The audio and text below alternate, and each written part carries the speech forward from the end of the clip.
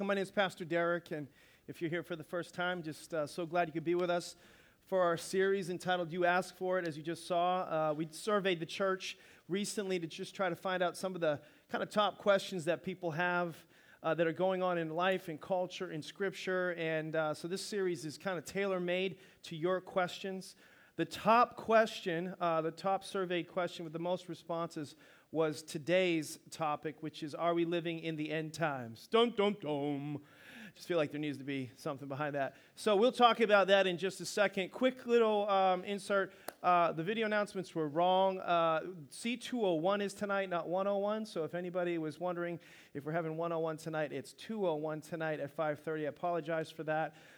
Also want to mention quickly, if you wouldn't mind, get your worship guide out, and there's a little insert inside there. Would you, in honor of your pastor, this is my one request, can you wave this at me and let me know you got this? This is a Relate one-day event. Thank you, everybody. Good. How you? Let's get great. Now hit somebody in the face with it just a couple of times. Say, are you paying attention? All right, good. Appreciate that. I just want to say something as your pastor. This is really important to me. This is one of our strategic partners, Relate. We coach pastors really all over the country now, and eventually, it sounds crazy even saying it, sometimes I feel like, what am I saying right now? But all over the world, we have a partnership with one ministry, with John Bevere's ministry, Messenger International, 27,000 pastors in his network. They don't have what we have, and he wants us to help, so we're helping pastors do that. I coach all the time. We have people in our church that coach, but we're actually going to be bringing a lot of pastors and leaders to Connect Tuesday, October 21st. So we're looking for Dream Team people. If you're not even on the Dream Team, maybe you're new to the church, you'd like to serve, be a part of what's happening in New England in particular. This is one of my favorite events that we have, one of the favorite things that we do. A passion of my life, actually, is to kind of be with leaders and pour into leaders and stuff.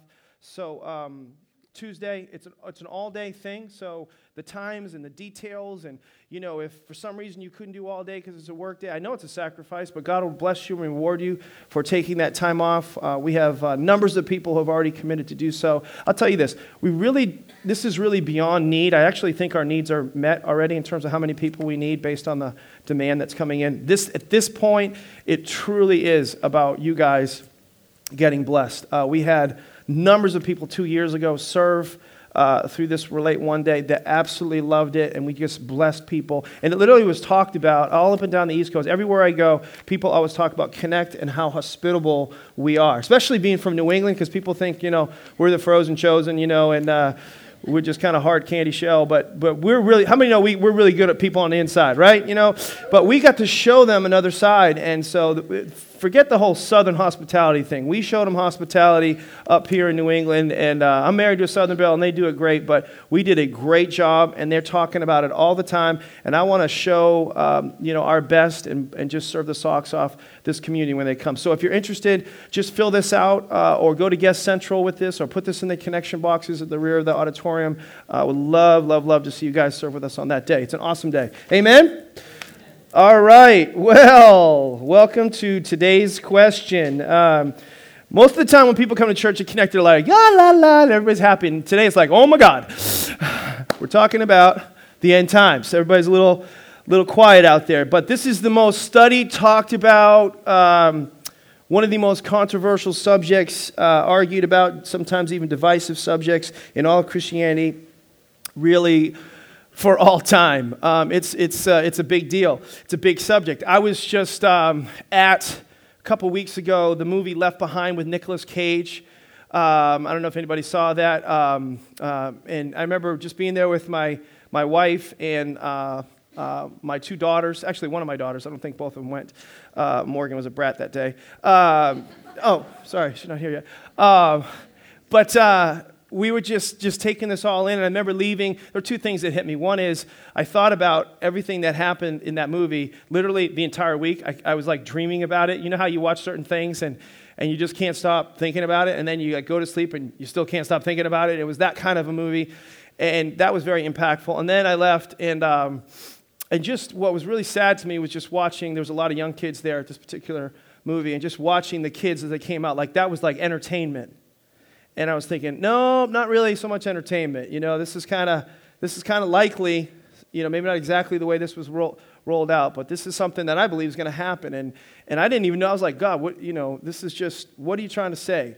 But I do think that there was some messaging coming out there, and it's obviously something that people are interested. In the 90s, a series came out, a series of books came out called Left Behind, and there were 45 million copies of that book sold. It's a pretty big deal. It's so quiet in here, so it's going to be very, very interesting how this goes. Most people, people want to talk about, particularly, ask me as a pastor, basically two subjects that always come up in my experience and history as being a pastor. One is, what's the deal with the end times? And then the next one is, what about sex? And then sometimes I get, what about sex in the end times? No, I'm just kidding. I'm just seeing if you guys are paying attention out there.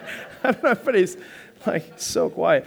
Anyway, and I want to kind of this is for some of the Bible thumpers. I want to set a couple of things up just to start, but just kind of to be clear. Today, I'm not going to be addressing this is a huge subject. There's no way to do this in one service. So I've been working on this for over a month.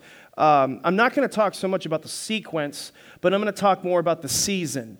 And those are very distinct. Revelation deals with, it's not Revelations. People always say that it's the book of Revelation. It deals with the sequence.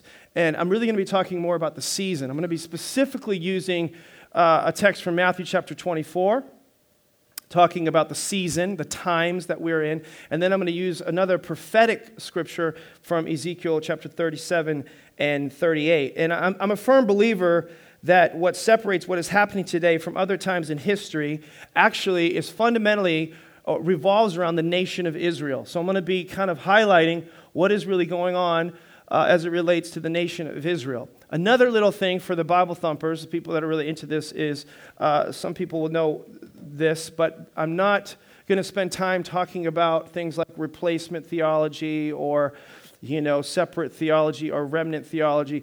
Most evangelicals, and I know this is going over a bunch of people's heads, but there's always a few here that care about this. Most evangelicals fall into what's called replacement theology, and I lean that way, but replacement theology does not nullify the importance of what God spoke to the nation of Israel and that those things coming to pass. And so the following statements that I'm getting ready to make will shed light on this subject and make it clear to you, and I promise it will be interesting to you. As a point of interest as we go forward, we live in a world that has for centuries tried to predict the end of the world. How many have ever heard of some of those predictions? Raise your hand if you have. So we've heard about that. In fact, how many of you were around in 1988? I'm going to date some people. 1988? Okay, some of you in 1988. A guy named Edgar Whisenant, that's quite a name, Edgar Whisenant. He wrote a book called 88 Reasons for Why the Rapture in 1988. Obviously, he was a crack smoker because nothing happened on that particular day. So he was wrong about that. The founder of the Jehovah's Witnesses, some of you know who this man or heard of this man, Charles Russell.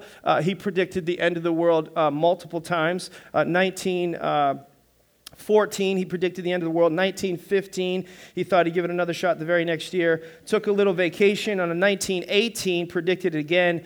And by the way, he missed out on all of those, as you know. His followers went on to predict the end of the world multiple times. 1925, 1932, 1941, 1975, and in 1994, again, all wrong. So definitely got some issues there with their predictions. The most recent, let's just say, reputable fascination with the end of the world revolved around the Mayan civilization. And they basically the Mayans stopped numbering their calendar, and people all over the world thought that this was going to trigger the end of the world because there were no more numbers left. And therefore, we'd all be an extinct civilization shortly after that because there was no more numbers to write down. So I don't really get that. But their numbers ran out December 21st, 2012. And, of course, that was supposed to be the end of the world. And it wasn't, but it was a cool movie. Anyway, the point in all this is there are some things that we don't know. That we a lot of times try to spend most of our time talking about. But today I want to talk about some things that we absolutely do know. Turn to your neighbor and say, let's talk about what we do know, okay?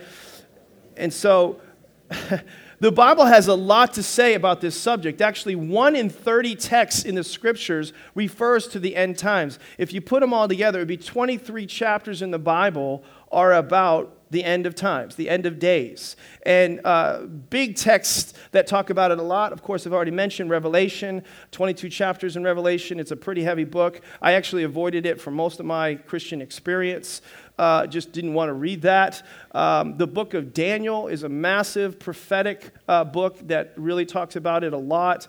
And of course, there are other scriptures in Zechariah and Isaiah, and today we'll talk about a chunky one in Ezekiel. But before we start and really kind of get into this, the person that really knows the most about the subject of the end of days, other than God the Father, is God the Son, Jesus. And so let's look at what Jesus said, and we're going to kind of unpack this in a creative way with the video, but Jesus really talked about this in Matthew chapter 24, in particular verses 3 through 14. Let's look on this clip and let's just see what Jesus had to say. Check this out. Check this out. Jesus said what the end of the world would look like. In the book of Matthew, chapter 24, verses 4 and 5, Jesus said, "Watch out that no one deceives you, for many will come in my name, claiming I am the Messiah, and will deceive many." Today, religious tolerance is higher than it's ever been before, showing and communicating that all roads lead to heaven, no matter what you believe. In a recent study, 57% of evangelical Christians said that they believe many religions can lead to eternal life. The problem today is not that people don't believe in anything, it's that they believe in everything. As a result, political correctness and the concern with tolerance has diluted the gospel and made it so that Jesus is not seen or believed to be the only way to heaven. Again, Jesus said in verse 6 and 7, "You will hear of wars and rumors of wars, but see to it that you are not alarmed. Such things must happen, but the end is still to come. Nation will rise against nation and kingdom against kingdom." Since 1945 and the end of World War II, our world has had only 3 weeks of peace, without a major war or conflict. We've witnessed many major conflicts such as the Vietnam War, the Six-Day War of Israel, the Korean War, the Gulf War, and the war in Afghanistan. But even more amazing is since 1945, there have been over 250 major conflicts throughout the world, of which the majority are civil wars fought within the same ethnicities and countries.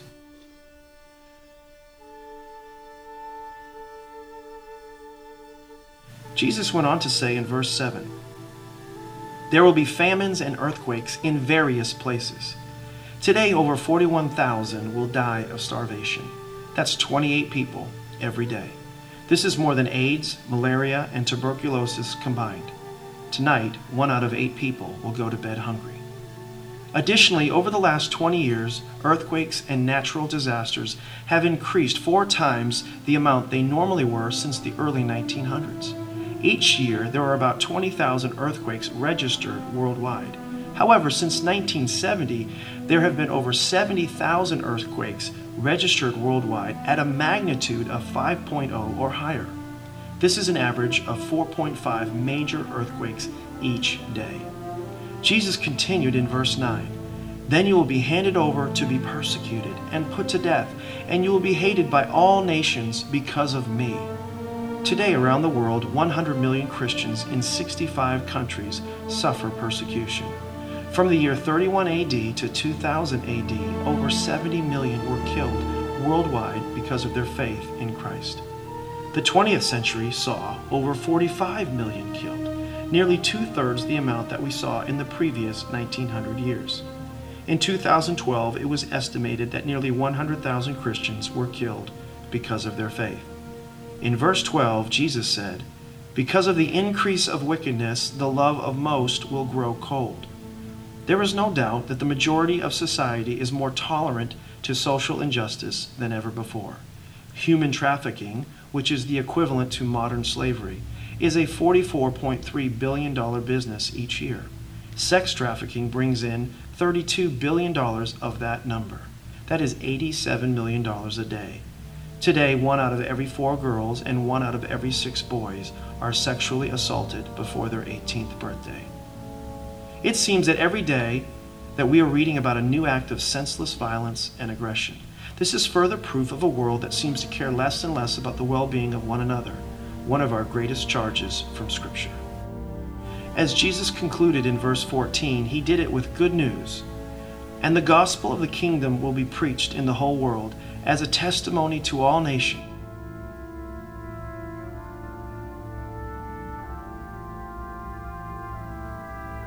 And then the end will come. Today the gospel has been translated into over 700 different languages, YouVersion just announced, which is more than any other time in history. With hundreds of thousands of missionaries spreading the gospel, this text, Scripture, is becoming a reality. In the U.S. alone, a gospel-teaching church is being planted every 2 hours. In addition, Christianity has become the largest religion in the world, with over 2 billion people claiming to know Jesus worldwide. With technology, the gospel and biblical resources for discipleship are more readily available than any other time in human history. Jesus was not dropping hints when he made these claims. He was preparing us to be ready for his return.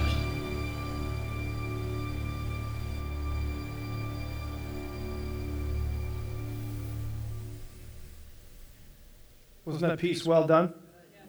That's one of our volunteers, Rodolfo, over here. Can you give it up for one of our Dream Teamers? Thank you, Rodolfo. Good job. Very proud of you. As you can see, Jesus' words are coming to life, coming to reality. The things that he has spoken and the things that he predicted. He goes on to say in this chapter, in Matthew chapter 24, and you can look in your notes, there should be scriptures there, but he talked about something that is really unique to where we sit here today. Perhaps has never been relevant except in the last 60 years. And so basically what I'm going to move is a little bit more from season, and I want to show you some things that are unique and that are sequential. I want you to kind of check this out. There's a picture that'll come on the screen of a fig tree. In Matthew chapter 24, verse 32, Jesus says this. He says, "Now learn this lesson from the fig tree." Everybody say fig tree. It's a huge deal here, okay? "As soon as its twigs get tender and its leaves come out, you know that summer is near. Even so, when you see all these things," and that's kind of the aforementioned of the what you just saw on the video there. All these things are referring to all these signs. You know that it is near. What is near? The end of times, the end of days, right at the door. Now, it's really important to kind of understand the Bible a lot of times will use symbolism, and especially in this case regarding the fig tree. Many people believe, reputable scholars believe, and this is where you have to kind of choose to decide or choose to believe this or not, but that the fig tree is representative of Israel. The fig tree is Israel. For years and years, when Jesus mentioned this particular fig tree, this was obsolete. It didn't make sense because for years and years, there was no nation of Israel. I'll just stop and pause just for a second as we continue talking about this, because what happens is this just becomes a very sober subject. Let me ask you something, because I want you to know that when I was preparing for this, it hits me like it hits you. In fact, I was thinking about some of the scariest experiences I've ever had in my life. One of the scariest movies that I ever watched was the movie Jaws. Did anybody old enough? I watched Jaws in the theater, okay? Scared me to death. Another movie that really freaked me out, I didn't even watch the whole thing, but, was The Shining. Just seeing Jack Nicholson's face, I can still see it right now. Can you see it? You know what I mean? It's just got that, it's freaky. You know what I mean? And then there was the movie The Ring. Don't raise your hand if you watched The Ring, but there was a scene when the girl came out of the TV, I was all done. I was done. You know what I mean? I was freaked out. I was just absolutely freaked out. When I went way back, this will probably be surprising to some of you, but I went way back. When I watched The Wizard of Oz when I was a kid, the thing that scared me the most was those stinking flying monkeys. Anybody? The flying monkeys? Oh my gosh! I was tormented by the flying monkeys, right? Well, what probably is above that was this movie Left Behind, the original version of the movie Left Behind. And I found an old clip, and it's old, it is low quality.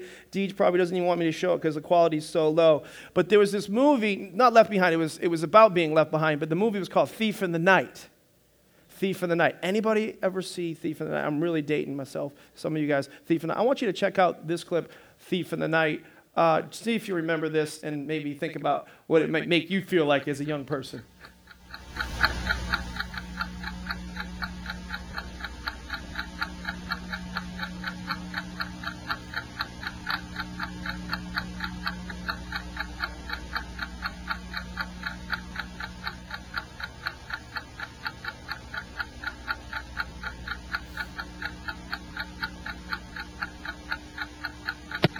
Keep coming in from all over the globe, confirming it as true. To say that the world is in a state of shock this morning would be to understate the situation. The event seems to have taken place at the same time all over the world just about 25 minutes ago. Suddenly and without warning, literally thousands, perhaps millions of people just disappeared. Few eyewitness accounts of these disappearances have not been clear, but one thing is certainly sure. Millions who were living on this earth last night are not here this morning. Speculation is running high that some alien force from outside our system has declared war on the planet, and some feel it to be a spectacular judgment of God. The United Nations is in a special emergency session.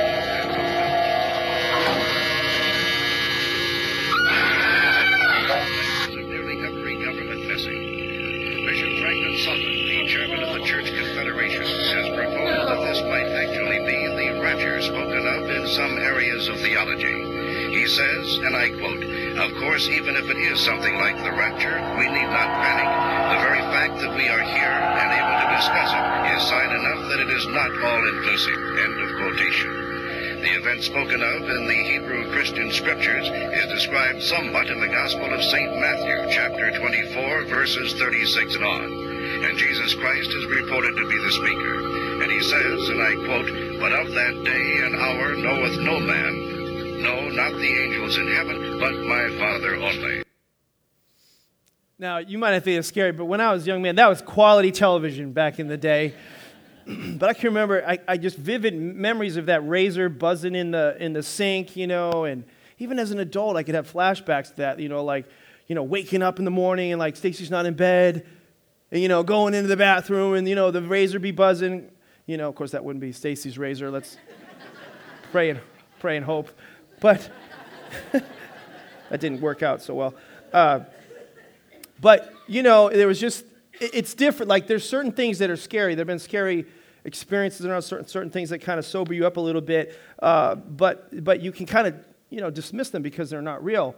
It's not reality. But there are some things that have happened in our lifetime that are real, and there are things that could happen that are real as well. Remember the Holocaust, for example. And unfortunately, the Holocaust was not a TV show. It was a real show. It was a real deal. I want you to see a picture here, but from 1933 to 1945, here a group of Nazis tried to literally exterminate another group of people, as we know, the Jews. And they unfortunately killed over 6 million Jews. Some of the images when I was looking at the Holocaust pictures online, and I believe there's a museum that have been left, are incredibly disturbing and inappropriate really to even share with you. And I couldn't even show them. This was probably one that I felt like I could without being over the top. But with an image like that in mind and with those kind of pictures that are real, that are reality, Holocaust in particular.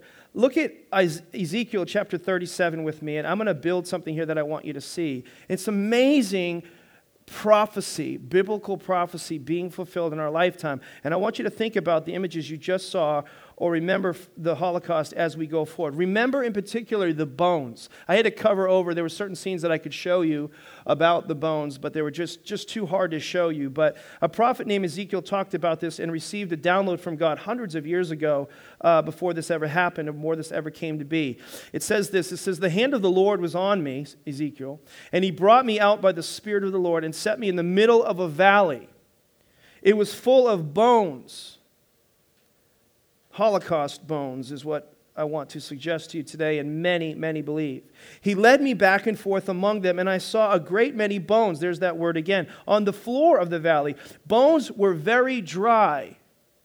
He asked me, Son of man, can these bones live? I said, Sovereign Lord, you alone know. I don't know. You know. Ezekiel was, in essence, mortified by what he saw. He was freaked out by all this. This was a really scary movie to him, basically. And again, most scholars believe that Ezekiel was allowed to see the future. He was allowed to see into what would happen in the future, the Holocaust in particular, what happened before it happened, and it kind of made me think. It makes you think, I hope. And he was telling God, I don't know about all this, but then in the rest of Ezekiel chapter 37 was a picture of these bones coming back to life, which is interesting. Respectable, and again, noteworthy scholars say this is referring to the rebirth of the nation of Israel, otherwise known as the fig tree. Okay, so now we've got the fig tree, nation of Israel. Are you guys tracking with me or trying to track with me out there? Yes or no?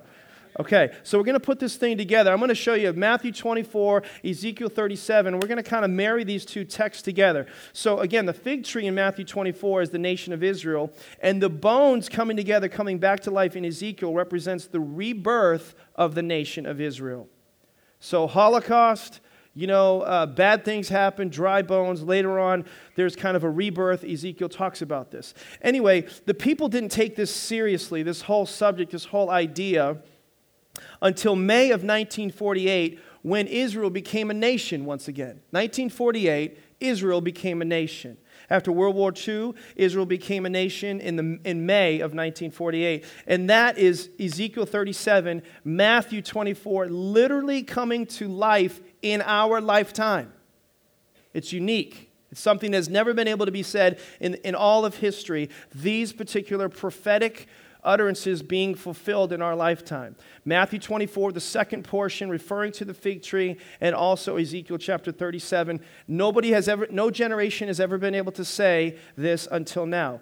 Then the next event on God's timetable that we can pull from the Old Testament is in Ezekiel chapter 38, and this happens after Israel becomes a nation. So you can look all this up. If you trust Google more than your Bible, you can Google this, and you can see when Israel became a nation, but hopefully you guys are tracking. So chapter 38, verses 1 through 6. Now, I'm going to read this, and this is going to seem a little confusing at first, but just hang on. Biblical prophecy can be. That's why people don't talk about it or read it a lot. It says, the word of the Lord came to me, verse 1, chapter 38. Son of man, set your face against Gog of the land of Magog, the chief prince of Meshech and Tubal. Prophesy against him and say this. This is what the sovereign Lord says. I am against you, Gog, chief prince of Meshech and Tubal. I will turn you around and put hooks into your jaws and bring you out with your whole army, your horses, your horsemen, fully armed, and a great horde with large and small shields, all of them brandishing their swords. Persia, Cush, Put will be with them, all with shields and helmets. Also Gomer with all its troops, and Beth, Togarmah, from the far north with all its troops, the many nations with you. Now, some of you are all thinking, this pretty much clears it up for me, Pastor. I'm all set. We can go home right now. Others are like, what in the world is that all about? So I can appreciate that. Let me explain. This scenario, contextually, for it to happen, has never existed before like it does now, until the last actually 4 years, what this particular text, the last 4 years. Very recently, all of the pieces of the puzzle have kind of come together. And so what I want to show you on the screen is kind of a map that talks about this. And Ezekiel lists for us these particular nations that come up against Israel in the end of times. So it lists nations like Magog, Meshech, Tubal, Gomer, Togarmah, Persia, Cush, and Put, as countries that will be enemies of Israel. Now, what are these countries and what do they represent today? Who are they now? In other words, we don't have names like that in the world today. What are their modern names? And so there's kind of a map here to show a little bit about what this is all about. Biblically, Russia was known as Magog. So Magog is now known as modern-day Russia. Modern-day Russia has really never liked Israel. Additionally, it's openly supplied, and you can verify this, weapons to neighboring countries like Sudan, who are in terrible terms with Israel. Then Meshech, Tubal, Gomor, and Togarmah are all part of what we now know, 4 quadrants of modern Turkey. Modern Turkey. Turkey was at peace with Israel until 2010. And Turkey and Israel, basically, they entered into a minor skirmish, a conflict, the Gaza Freedom Flotilla. I don't know all about it, but I know there were these naval blockades around Israel, and there were these supposed humanitarian efforts to try to get into Israel, and these blockades said, you can't come through until we check everything out, and they would keep trying to push their agenda and go through those blockades, or not go through those blockades, and Israel said, no way, Jose, and there were a couple of skirmishes where people were killed in the process. It got tons of worldwide media coverage. I think it was 9 different times they tried to get around these blockades, and Israel wouldn't have it. Israel's a pretty tough country. You don't want to mess with them.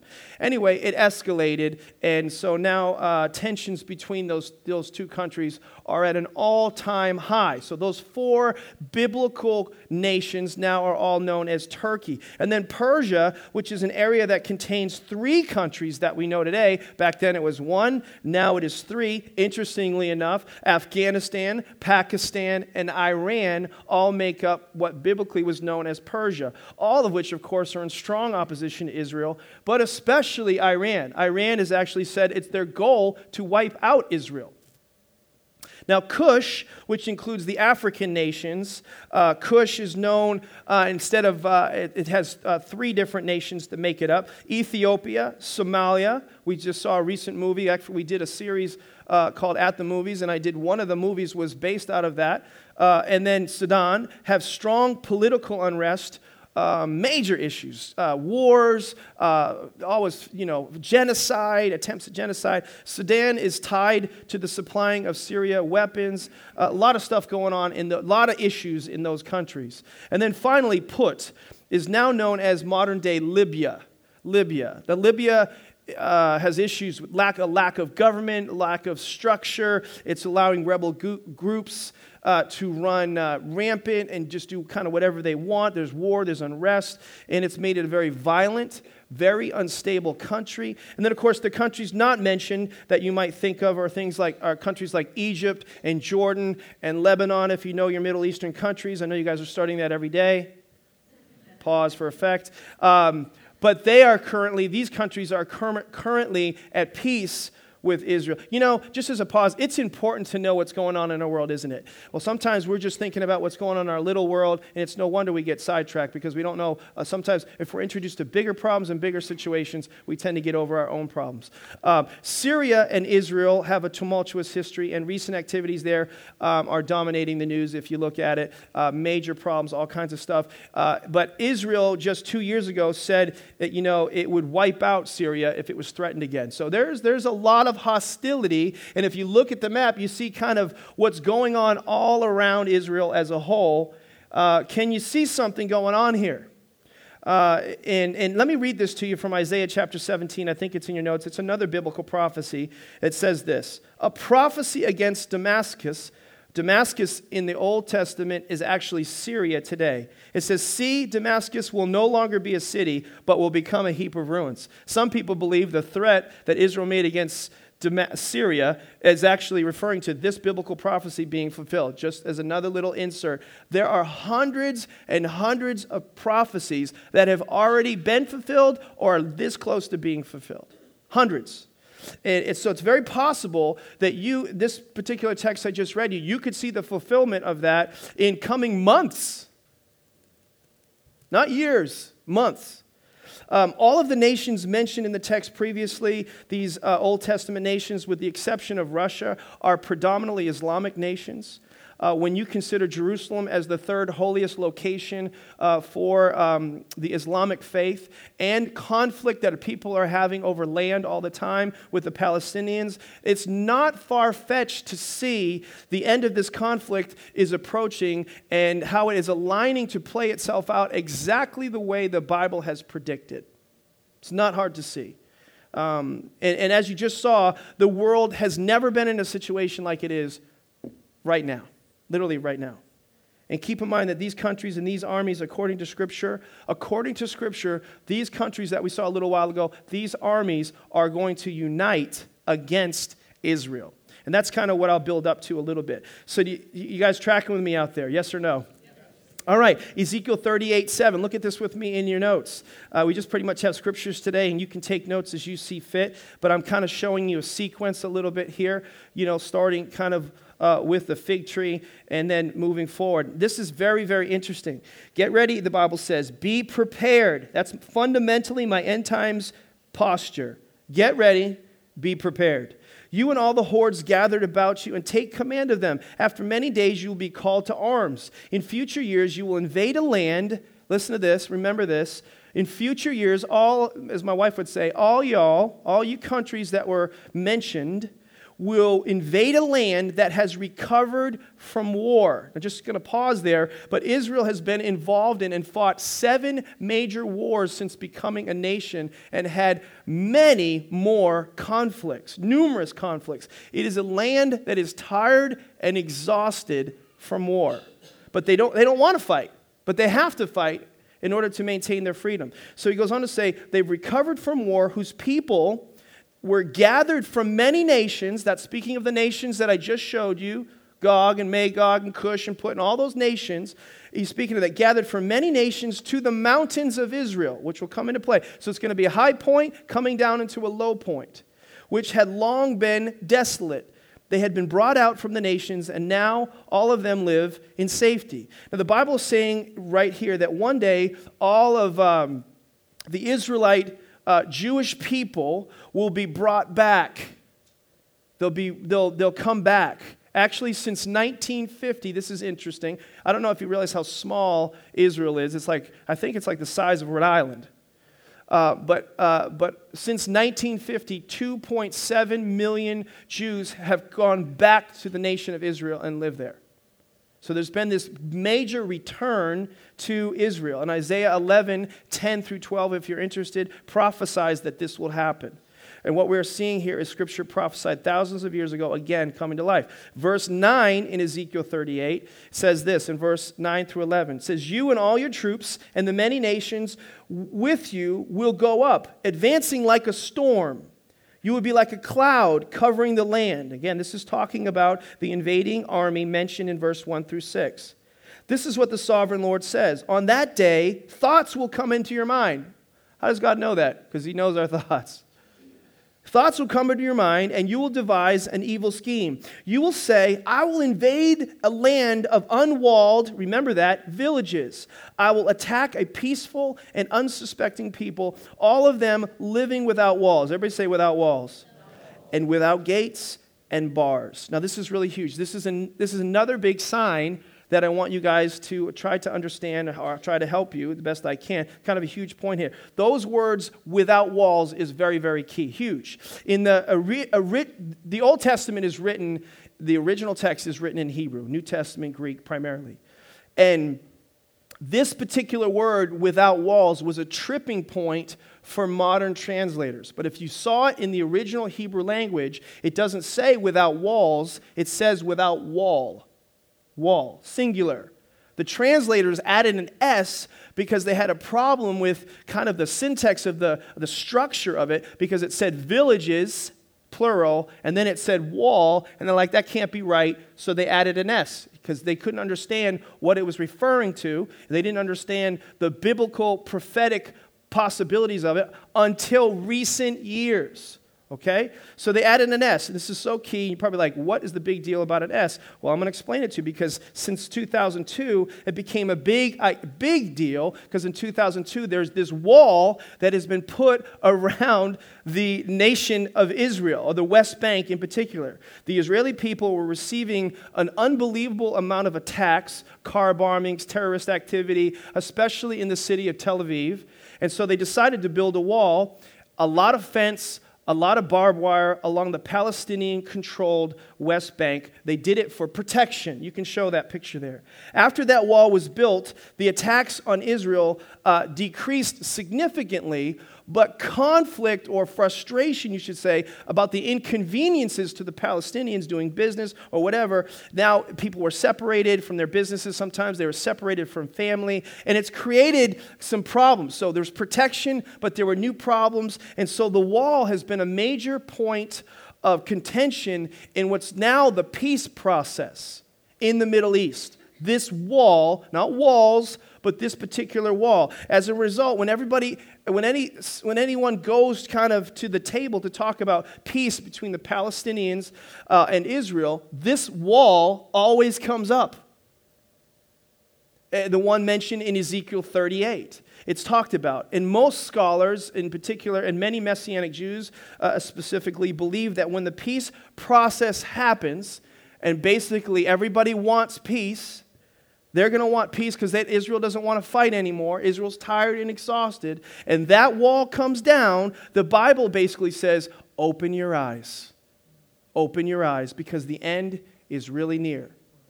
So the wall went up to protect. When that wall comes down, open your eyes, because the end is really, really near. So you and I have a sign that's given to us from biblical prophecy of things to look for. We don't know exactly when, but we know it's close when you see that particular sign. Now, you may not realize this, but peace talks were taking place for the last year and are currently unresolved, but underway, and they're spearheaded by Senator John Kerry. If you go right online, you can see how I think it's in the last 9 to 12 months, they've been talking about trying to bring the wall down.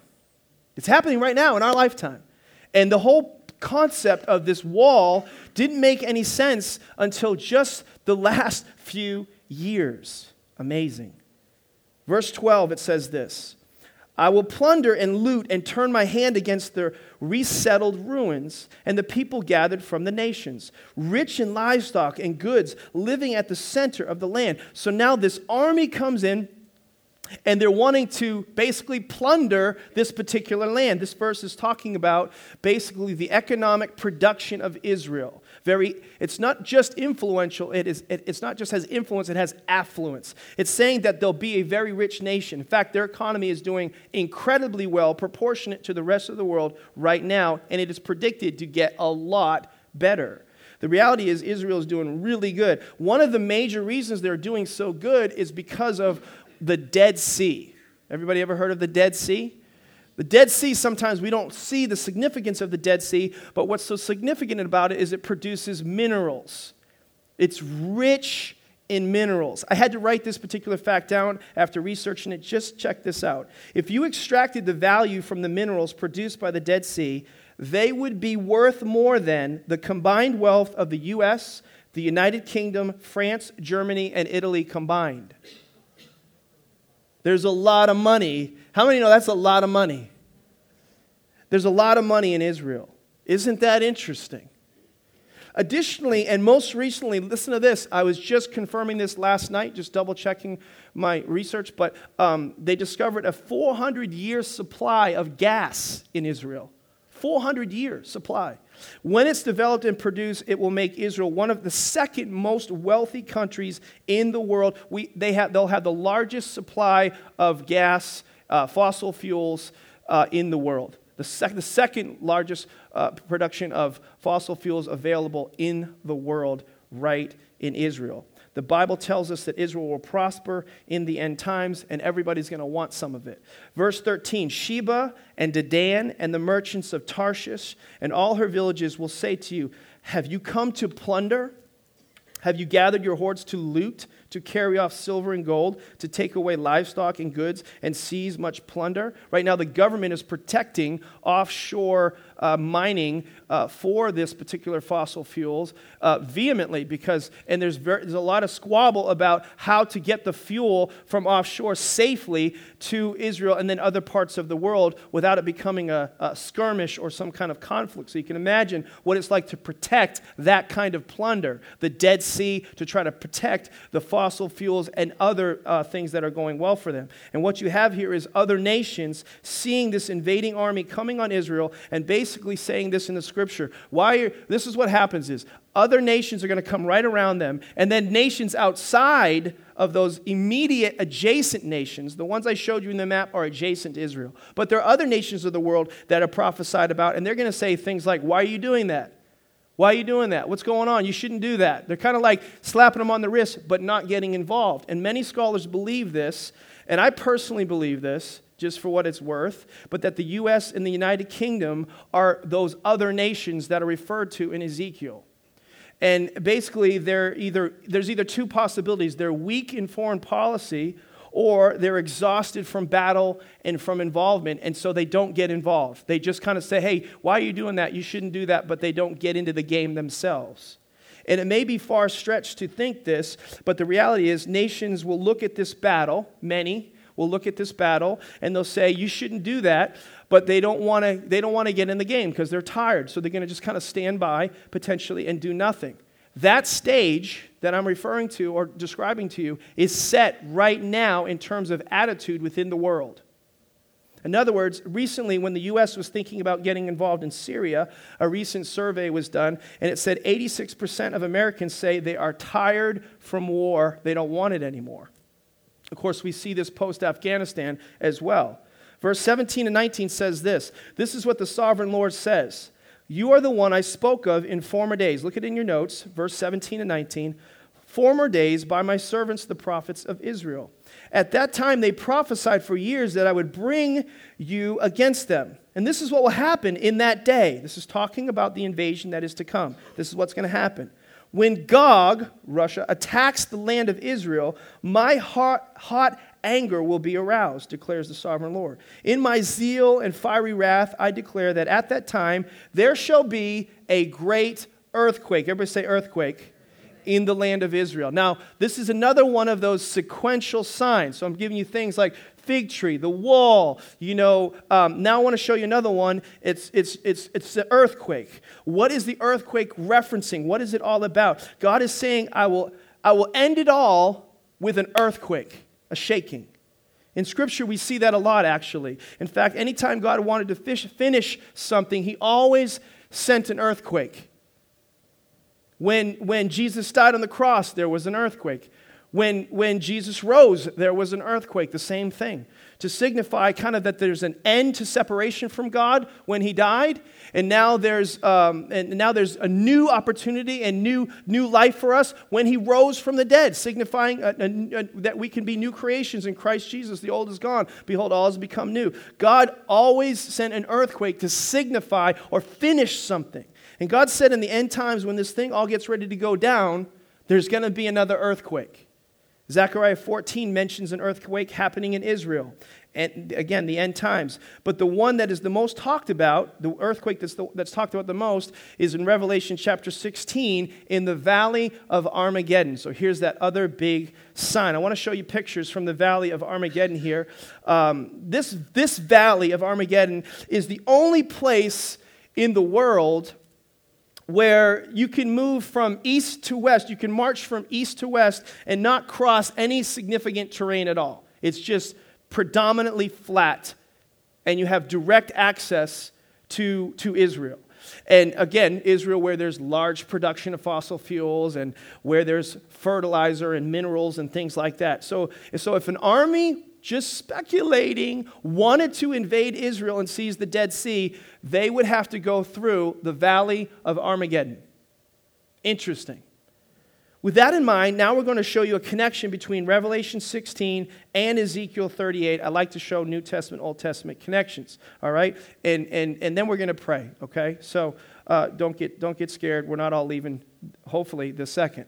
But be ready, all right? Revelation 16, verse 16, it says this. Then they gathered the kings together to the place that in Hebrew is called Armageddon. Everybody say Armageddon. Don't say that every day, do we? The seventh angel poured out his bowl into the air. Interesting, pouring out his bowl, and power comes from out of the bowl. We talked about this in our prayer series. And out of the temple came a loud voice from the throne of God saying, "It is done." So whenever something is finished, look what happens. Then there came flashes of lightning, rumblings, peals of thunder, and a severe earthquake. Remember, this is how God finishes things. It says this in Scripture, "No earthquake like it ever occurred since mankind has been on earth. So tremendous was the quake." Now you saw in the video earlier the increase in earthquakes in our world today. It's just continued to escalate. This will be the mother of all earthquakes.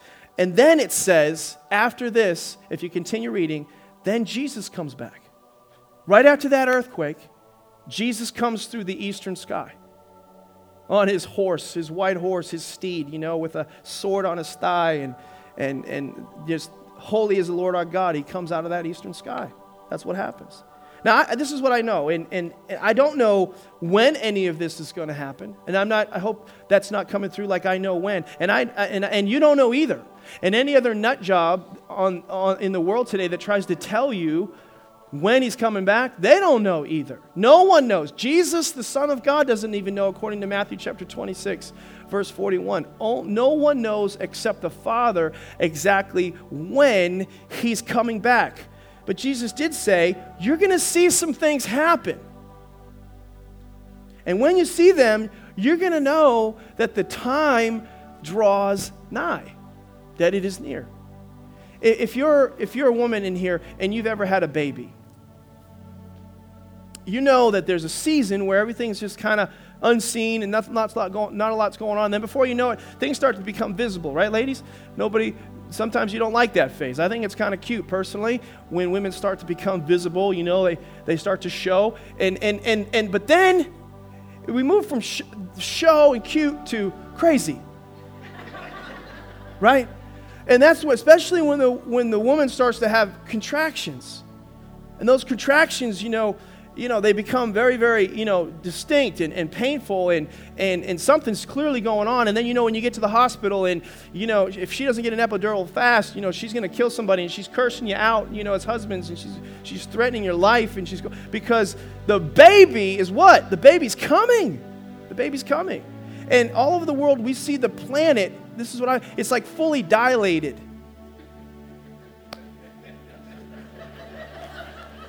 We see a planet, sorry, I've had 4 kids, all right? I'm numb to all this stuff, okay? I was at home plate the whole time, all 4 times, okay? So we see a planet that is pregnant and contracting like never before in human history. And I don't know when it's going to happen, but I know it's going to happen. That's what I do know. I know with all my heart that it's going to happen. And listen, this may scare some of you, but it's not supposed to. And I want you to see the scripture. I think it's in your notes from Thessalonians chapter 4, verse 16. It says this. Look at this. It says, for the Lord himself, everybody say himself. In other words, he's not sending someone, he's coming himself.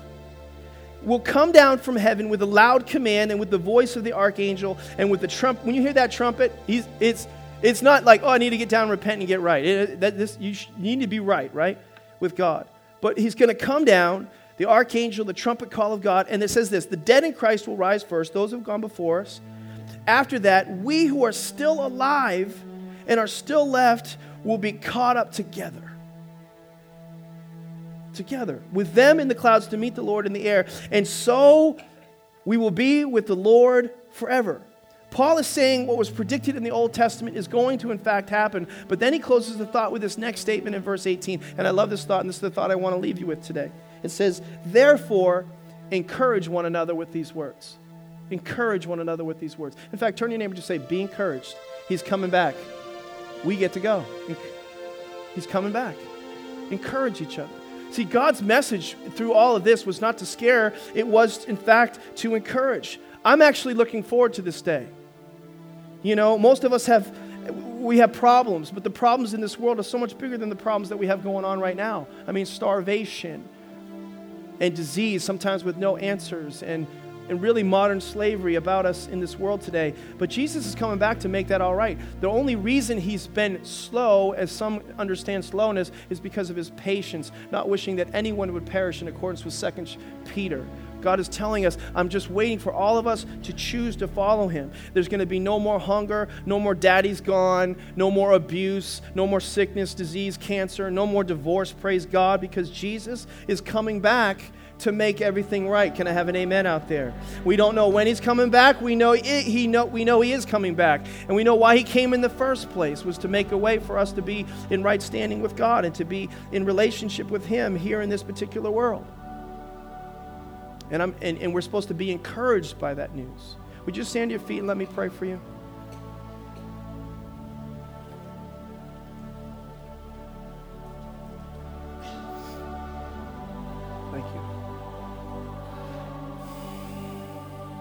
would you just close your eyes for a minute and allow the Holy Spirit to speak to you personally? We're all going to stand before God one day. And there'll be two opportunities when we stand before God. One will be fundamentally known as the judgment of faith, and the other one is the judgment of works. The most important one is the judgment of faith. What's the deal with you and my son, God will say. What's your position on my son Jesus? Because he came for you. What's your answer to the question? The disciples said, are we living in the end times? That question really isn't the most important question. It's not so much are we living in the end times, but are we ready to meet him when he returns? That's the question. And if you're here today, I want to encourage you. You have the opportunity right now to make that decision, to be in relationship with God and have a certainty that's not based on doing everything perfect. You could have sinned this morning, yesterday, last week. Christ made atonement for your sins, so you don't have to pay for your sins anymore. When you sin and you mess up, if you're a Christ follower, you've confessed Jesus as your Lord and Savior, you didn't lose your salvation. You messed up. You just got a flat tire on your way to work, and you need to change your tire, get back up and get going again. You don't have to get a new car. When you get in a fight with your wife, you don't have to get, you sin, you screwed up, you said things you shouldn't say. It doesn't mean you're divorced now. So Jesus loves those of you who make mistakes. I'm not talking about you right now. I'm talking about you, those of you who've never allowed Jesus for the first time to pay for your sins. And you're trying to pay for them yourself by doing good things. And you're trying to figure it out on your own, and you can't figure it out. And you're trusting you, and you're not trusting God. If you've never transferred your trust from you to Christ, if you've never allowed him to pay for your sins and stop trying to do good things, the Bible doesn't say that doing good works is going to save you. There's none righteous, no, not one, just Jesus. He's the only one that can make a payment for your sins. You're willing to let him do that. You're willing to accept that gracious gift. That's what God's going to ask you. Because that's why God the Father sent his Son in the first place, was because it was to make a way for you to be right with him, because you couldn't make a way to be right with him yourself. But one day he's coming back. And this time he's not coming back to show you the way. He's taking people home. And all the stuff, the screwed up stuff of this life that we're facing today, we don't have to face it anymore. And those that bent their knee to him willingly get to go. And those that don't, everybody, no matter what, all of us will bend our knee. Every tongue will confess and every knee will bow, ultimately, that Jesus Christ is Lord, to the glory of God the Father. You just have the opportunity today to bend your knee to Jesus. And so as a sign and a seal that you want that, and you choose that, with every head bowed, every eye closed, this is your decision. This is your moment of accountability. If you know you need to ask Jesus Christ as your Lord and Savior, you raise your hand and just say, that's me. I don't want to leave today. Good and high, boldly. I got to make sure I'm right with God. God bless you all in the room. Anybody else? I don't want to miss it. I want to make sure I'm in right standing with God. I'm not certain that I've done that, but I want to be certain today. I promise you, sir, man, boy, girl, it's not going to be based on your perfect performance. It's based on Jesus' perfect performance. But it does require your faith. It does require your faith. Now, church, those of you who raise your hand, you can put your hand down. Those of you that are here, that in the sound of my voice, those that are listening online, maybe you made that decision today too. This is for you as well. Just say, Jesus, today is the day of salvation. Not yesterday, not tomorrow, today. Today I choose with my will to bend my knee to you. That is, make you my Lord and my Savior. I choose to follow you. I choose to live by faith in the Son of God who loved me and gave himself for me. Save me today in Jesus' name. Lord, I pray for every person that prayed that prayer, the prayer of salvation, that there'd be a sense of certainty that only the Holy Spirit can grant and give.